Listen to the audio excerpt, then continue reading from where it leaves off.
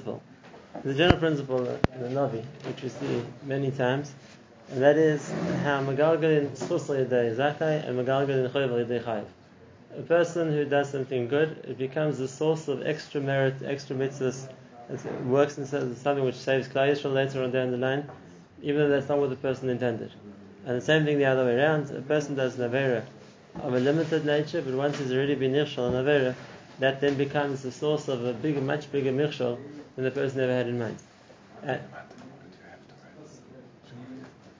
And that's an example. Here's an example of that. That we have something which began as a private endeavor of Micha, which was wrong, and we're going to, in that stage, it was something which was within his own home.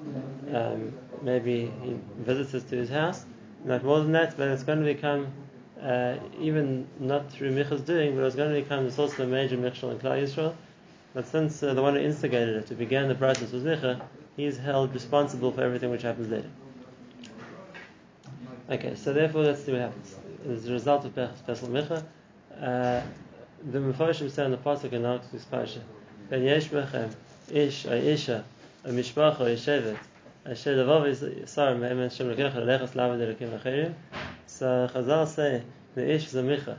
Or Isha, that was Micha's mother, who was the one who originally dedicated the Pesach. Or Mishpacha was then Micha's extended family, who we saw brought into it. Or Yeshevet was Shevet Dan, which we're going to see were the ones who eventually ended up being Nichshal in the Pesach Micha. Which pasuk? So we're holding a Perek Yud Ches Pasuk Aleph, Yud Ches Pasuk Aleph. Vayavim Ahem Ein Melech Yisrael. In those days there was no king. Again, we said this before, we repeat it again, and that was that even though people were aware of the fact that Micha had Pesach, no one felt obligated to deal with it. No one felt that they were achroi, and therefore it was allowed to remain. And that was something as was a stain in Klal Yisrael's character. That there was avodah zarah in their midst, and no one did anything about it because no one felt responsible to it, and therefore it became something which became a much bigger michshol than would have necessarily been otherwise. Okay, that was the time period where Shevet Dan was looking for a bigger nachala, a bigger land to inherit. And now, what this pasuk means is very strange. The simple reading of the pasuk would be that until that day they hadn't gotten a nachla yet, which is strange because Yeshua gave Shevet Dan a nachla, like he gave all the Shvatim a nachla. So you can't say that Shevet Dan weren't given a nachla. Why should they be different to anyone else? But what we mean is that they didn't get a nachla which was big enough for them, and therefore even though they didn't get a nachla, and we know where the nachla is, it's the central part of Eretz Yisrael, today it's called Gush Dan. That was the part which was given to Dan. But nevertheless, Dan was the second biggest Shevet, and they felt there wasn't enough land for all of them. And therefore, Rashi brings us as a raya to his pshat that the story of Micha happened right after Yosha. That was the time period when Shevet Dan were going to look for different territory, because right from the beginning, the territory which they were allotted, they felt wasn't big enough for them. Sorry? So we saw at the beginning of Shaftim that Shevet Dan went to the northern border of Eretz Yisrael, and that's where they conquered a city called Luz. And then the next step is they had Enverand as part of their own Nachala, and then they called it Dan, and in far north of Eretz Yisrael, Al Shem Dan Avim. This was the beginning of Sefer Shaftim. We told us the story of Shevet Dan and where they went to find more land. If they were patient, they would have the most expensive territory in the world. Yeah, but it wasn't big enough. And that's already a question we need to discuss. And that is, the Nachala was tailor-made for each Shevet. And if that's the case, why was Dan given proportionally such a small chelek of land on the one hand, even though there was such a big Shevet? Found it also by the Bnei Yosef. We're in Svagos in Yeshua, let's just remind ourselves, there's two shittas in explaining how the Nachala worked, and how it could be that some Shvatim felt that they hadn't got enough Nachala. The one is that, just like we learned in the Gemara, there's a sugyas of Idis and Ziburis, which means ground which is more valuable, or ground which is less valuable, and therefore the equation is going to be that a much larger piece of land, which is less fertile, will be similar to a much smaller piece of land, which is more fertile. And if that's the case, we know that the central region of Eretz Yisrael is a much more fertile area than the Negev desert in the south, for example, and therefore it's true, you could have got a huge territory of the south, but a lot of it was uninhabitable. It was a desert. Whereas the fertile part of Eretz Yisrael was the middle part of Eretz Yisrael, which was a Nachal of Dan or Ephraim and Menashe, and therefore those places everyone got a much smaller piece of land because it was a much more valuable piece of land. So that's where the Nachal worked, and there wasn't anything unfair, and that is that there was enough Nachal given for each person, just because it was more valuable property, so to speak, as Razagazan said before. Even then, it was more valuable as property was more, you could cultivate it better. Each one got a much smaller piece of land. If that's the case, the complaint was that they wanted more land. Not because they didn't have anything, but because they were satisfied. It wasn't like they got something less valuable than any other Shavim. The other approach was that we saw there was a disagreement between in the Mishnah in Bava Basra, and that is how did the land get allocated? Was it based on the amount of people coming into Eretz Yisrael, or was it based on the amount of people left Mitzrayim? And if that's the case, it was based on the amount of people left Mitzrayim, then the Shevet, which grew more exponentially in the desert, would each have less land. Because the amount of land that they got was based on the amount of people that left Mitzrayim, and therefore Shvatim, which grew much more in the Midbar, would land up with much less land. And therefore, it could happen that the Shevet Yosef or Dan or whatever it was, who grew a lot in the Midbar, he married and had less land than the others. So why did Hashem do it that way? That's the case. We have to say that when, just like Yeshua told Shevet Yosef to find themselves more ground and conquer it, or same thing here, Shevet Dan go find themselves more property, and we don't find that wasn't something which was wrong that they did. So then we have to say that was with at least with the agreement of HaKadosh Baruch Hu, or whoever the Gadol was at the time, whether it was Yeshua, whether it was Thomas Neil, and then that they were allowed to take extra. Why was it not given to them originally the Nachala? The land they took was also from one of the Shevet Amamim, like we're going to see. So why wasn't it given to them originally the Nachala? Like we saw, Bar Yosef, whatever it is, that there were certain Shvatim which deserved to be split. Now, so we'll see a bit more about that, and we'll listen to the context. So what happened? Rashi over there says that attack Yeshua also that the story happened at the time of Asniel, which is the time of Pesach Mecha, and Rosh Hashanah. Right, but the other Rishonim who will say that the whole story of Shevet Dan only happened later, in which case we don't have a question. As if Dan only went to look for more land 300 years later on, okay, then we understand there was nothing wrong with the original Chalukah. It was much later on that they had a complaint. We're going to see another allusion to the story of Asniel ben Knaz, its involvement in the future. Okay? But in the meantime, we told the story of having Shevet Dan without being told whether historically when it happened. Like we saw, there's two opinions, and therefore it says Vayishlechu b'nei Dan mishpachtam hamisha anoshim. Dan sent from their families 5 people. Miktosam anoshim b'nei Chayil mitzara mi'eshtal l'ragel sa'aretz l'chakra. They sent people to go and spy out more land and see where they'd be able to conquer. Again, Eshtal and Tzara were the same cities that Shimshon was from. Those were the cities of Dan. There were 5 families in Dan, and therefore they sent 5 people. There was one representative from each of the various family clans, so to speak, within Shevet Dan. Okay, so then the Ragos Aretz the Chakra, Vayomer Aleim Lechu Chikros Aretz Vayva Har Ephraim Ad Beis Micha Vayinusha. They land up coming to Har Ephraim as part of the journey, and they sleep there. Again, Micha we said is a big Machas Archim, and therefore, like any other parts of Har Ephraim, they stay in Micha's house. So Hamer Beis Micha, Vahemer Yikiros Kol Anar Levi. While they were staying in Micha's house, and they only came there for lodging, nothing else, but they recognized the voice of the Nar Levi who we said before. Micha brought him to be the Kohen for Avodah Zarah, so who was the grandson of Moshe Rabbeinu, and therefore when they recognized the person, they go see what he's doing. What are you doing here? What brought you here? And even though the pasuk seems extremely repetitive, to say the same thing 3 times, Chazal derish this that Shevet Dan gave him Musa, and they say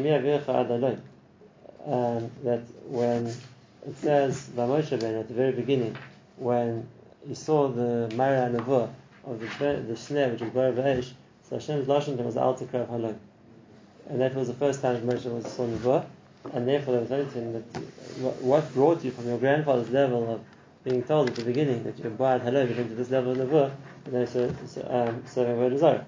Halon means to hear. And same thing when it says Umar Lechapoy and Umar Ta'osef V'zeh, it's referring to the same thing. That the Zeh, the Chazal say, is where Hashem told Moshe at the same time the burning bush, said Mazeh b'yodcha. what's the zeh in your hand? What do you hold in your hand? That you said is the matter, and therefore the matter is the zeh. What are you going to do with the nevuah of mazeh b'yad for Hashem told Moshe?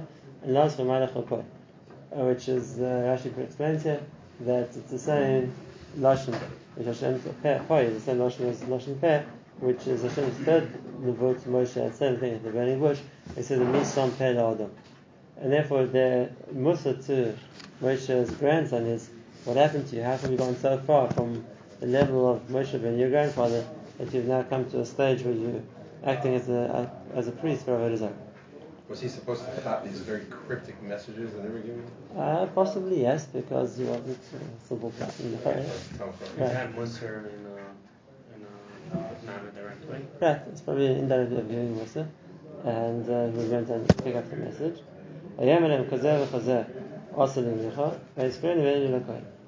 So it's a very strange answer he gives him. If the question they asked him was what brought you to Avodah Zarah, he said, look how good Micha was to me. Gave him lodging, he gave him food, and he gave him money, whatever it was. And so what's that meant to be an answer for? So here's one of the places the Gemara learns, what we said last time, and that is the Nara wasn't really trying to be a Kohen Avodah Zarah. But what he misunderstood was Moshe's instruction, and that it's better that a person does an avodah which is lorelei, which is strange for him, which is the meaning for him, rather than be around him stalking. And what he said was, I've never parnasa, and Micha was offering parnasa, and if I understood, I was allowed to do something which I don't feel is the right thing to do in order to make a parnasa, which obviously is wrong. It's not what Moshe Rabbeinu meant, but nevertheless, like we saw, there's a certain midah that Moshe saved Micha, that Moshe's own grandson should be nechshal with him, but that's what his answer was. So now here you see a complete turnaround. On the one hand, Shevet Dan were the ones who started off by giving him Musa, like why are you serving Avodah Zarah? But now they themselves have been seduced, and therefore they say to him, Sha'alna berehim, so if we're ready, so then do some Avodah Zarah for us. Find out if you're going to be successful in finding a new property that we're looking to find. And it's very strange. What happened so fast? That on the one hand they were like giving him Musa, why is Avodah Zarah? Oh, well, if that's the case, do it for us too. People weren't that weak in their imunity once upon a time. So what happened over here? So this is part of what we spoke of before. Now it's time to talk about it. The general confusion surrounding Pesach Micha. Because, and here we have to explain something. And this is something which we find the whole way through with Micha. And that is that there's two kinds of Avodah Zarah. If you remember, we spoke last time about the Chazal that said Micha was over on Aleich Hashem Lekecha, Yeravim was over on the Yeh Lecholim Lecherim Alponeh. There's two kinds of Avodah Zarah. There's one kind of Avodah Zarah where a person believes in some other source of power besides Hashem, and therefore they're going to worship something else because they assume that thing has absolute power and that thing can answer their tefillos or provide their requests or protect them, whatever it's going to be. That's absolute Avodah Zarah, and that's what the pasuk says. You shouldn't have any Elohim Acherim besides Hashem, which means any other thing that you ascribe power to or that you feel can help you or can do anything for you. And therefore, like the Ramban writes on that pasuk, he says that wasn't the original mistake of Avodah Zarah. That was a much later stage when people ascribed real power to other forces besides Hashem, and that's the Avodah Zarah which if a person does is Chayv Misa for, and that's for sure the depth of Avodah Zarah. But there was another form of Avodah Zarah too, and that is exactly what happened. What the Ramban himself explains on the Egel HaZohar, and that is it's not meant to replace Hashem. The owner of Avodah Zarah, or the person who's worshipping with this thing, knows Hashem is in control and knows everything comes from Him. So then, what's the Avodah Zarah? The Avodah Zarah is meant to be an interim in order to get something from Hashem. And therefore, instead of ascribing power to something else and thinking that's all powerful and that can give me give a person what he wants, which is an Avodah Zarah, which is a kfirah of Hashem, here it wasn't coming from a point of kfirah. It was coming to the point of using something as the intermediary, so to speak, to relate to Hashem. And the Torah forbids that.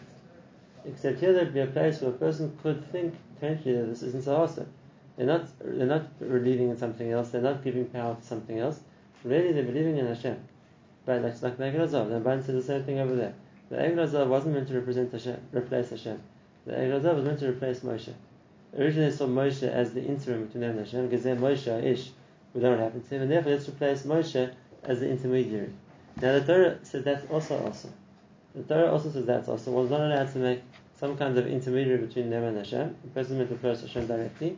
But if a person does, then it's the avera of, so to speak, not approaching Hashem directly, rather than the avera of avodah zarah. Where is that mitzvah to approach Hashem directly, not work through some other agent? So Rani explains that's the first of the difference. Which means Hashem is introducing himself to us in the first person. I am Hashem, and therefore come to me directly. It's not like I'm only approaching you through something else, and therefore the only means to Hashem is through something else. On the contrary, Hashem wants us to turn to Him Himself. And the Ramban really writes more than that. He said that's where Avodah Zarah began from. People thought Hashem is so great and I'm so small. How can I dare have the chutzpah to approach Hashem directly? I would rather use something else as my intermediary. And that's wrong. Hashem wants us to approach Him directly, even if we're on a much lower level, even if we aren't really deserving of that. But that's our imunah. Hashem is listening to our tefillos, we come to Him directly. And therefore the mistake then is not denying Hashem, it's rather a mistake in the way that a person approaches Hashem. Now, we saw according to the Chazal, which works with Rashi's Pshat, that Micha already began his career in the Midbar. He was the one who fashioned the Egel Hazov. Even Aaron threw the gold into the fire. It says that he wasn't involved in crafting it into a calf. That was Micha's job. And if that's the case, then going with Ramban's explanation, Micha's intention wasn't to replace Hashem. Micha's intention was to make some kind of intermediary to relate to Hashem. And if that's the case, Micha hasn't learned his lesson. He does the same thing again, which means the pestle is meant to be an intermediary to relate to Hashem, not a new God. Not a new God. And therefore we saw at the beginning that the mani which his mother was makdish to Hashem, she used to make a pestle. She wasn't trying to contradict Hashem, she was trying to use this as a way to approach Hashem. And therefore we see that the grandson of Moshe who was involved wasn't worshipping an idol. What he was doing was wrong. But he justified it that he's doing this as a way to approach Hashem. Why wasn't Micha killed then? By the Chet Egel. That's a very good question. He definitely deserved to have been killed by Chet Egel, just like Hashem said he deserved to be killed in Mitzrayim. Okay, Hashem was trying to show Moshe a lesson with him. If that's the case, the lesson wasn't yet complete. And that, in other words, Moshe complained to Hashem, like we saw, that why are you letting Jewish kids get bricked into the walls of Mitzrayim? It's an inhumane cruelty which they don't deserve. And Hashem's answer to him was, if I let them grow up, they'll be Rishon. And Moshe didn't accept that, so Hashem said, take one and you'll see. And he took Micha at the wall, like we saw, and that Micha was one who built the Egel Hazov, that Micha was one who built the Pesach, according to the Midrash. And if that's the case, even though Micha the Chodesh should have been Chayiv Nisim on Egel Hazov already, but Hashem kept him on to show how right he was, so to speak. Okay, so if that's the case, so then it's more understood how people would fall into this Pesach Micha, because they didn't see it as an avodah zarah. They saw it as an alternative way of approaching Hashem, which again doesn't mean it's mutter, but at least it explains to some level why people would make the mistake. It wasn't like they changed religion suddenly in the middle of nowhere. What are we doing when we daven by Kibbutz Tzadikim? We're not 100%. That is like Kibbutz Tzadikim, by Lav Tzadikim as well. The voice can bring down that person has to be careful not to make exactly the same mistake. Which means if a person feels I can't approach Hashem, I have to go to either Kever Tzaddik or I have to go to a living Rebbe or whatever it's going to be, because they can daven and help me, but the person is repeating the same mistake. He's making it that it's Ki'ilu HaKadosh Baruch Hu can only be approached via an intermediary, not directly, which is just a more modern, updated example of the Egel Hazov. And therefore, it's true, when a person goes to a Kever Tzaddik, what he's asking him to do, and if you look at any of the nuschos of the tefillah which have been enacted to say the Kibbutz Tzadikim, the nusach always is, please daven for me also. Not instead of me, but also come daven for me as well. We asked them to be a Melech Yosha. Which means, yes. But that's an intermediary still. No, not in place of us. We davening to Hashem, and at the same time we ask them to daven with us. So now we're both going to daven. And that's what we mean when we say Melech Yosha? Yeah. It's not replacing us. They say about the Ger Rebbe Limeyemis that everybody, anytime someone came to ask him for a bracha, for a tefillah, as Rebbe, that's what they're busy with a lot of the time, so his standard answer was, he said, I'll daven for you on condition you daven for yourself. The Rebbe was worried about this Yisod, and that people would rely on him to daven in place of themselves, in which case it's also, and therefore I'm happy to daven for you also, but it doesn't patter you from davening yourself. You also have to daven. Okay, so if that would be the case, then you understand a bit better why Bnei Dan would now ask him for advice. You see, he also mentions Hashem. and that is what he said is you should be successful in front of Hashem. Is prepared the way you're going to travel. So Yud Kevav Kes V'Shur So Hashem. Yud Kevav Kes V'Shur Hashem. And therefore, therefore, based on what we said before, it wasn't a different deity that the vessel was just, so to speak, a wrong way of approaching Hashem. But he wasn't not a maimon. And therefore, he said to him, Hashem will look after you. Rashi explains it a little bit differently. And Rashi explained that he knew that Avodah Zarah wasn't real, and therefore he said, forget about Avodah Zarah, Hashem should look after you. Not that Avodah Zarah would somehow be doing something for Hashem. He said he said, I know I'm doing this as a job, but I don't really believe in it. It's Hashem should look after you. But they asked him, Sha'al no be'elakim. Right. That's He didn't really say that. Okay, I asked Hashem, and sort of like the Urim B'tumim. Is that what they wanted? They wanted the Trophim. We saw before that the Mishpah also made a Trophim. Trophim is the... Trophim is some way of telling the future through an Isser means of divination, and they didn't do that. You just give them the bracha that Hashem will look after you. Oh. But like I said, even the Trophim isn't Avodah Zarah. It's also like someone else's parsha because of Tamim Tiyam Hashem Rekecha. And don't ask for Oiv and Yidoni and try and find out the future in any other way. But again, it's not Avodah Zarah. There's still a difference between them. Okay, so that was what they wanted. He didn't do that for them. He just gave them the bracha. Hashem should look after them. They were happy with that.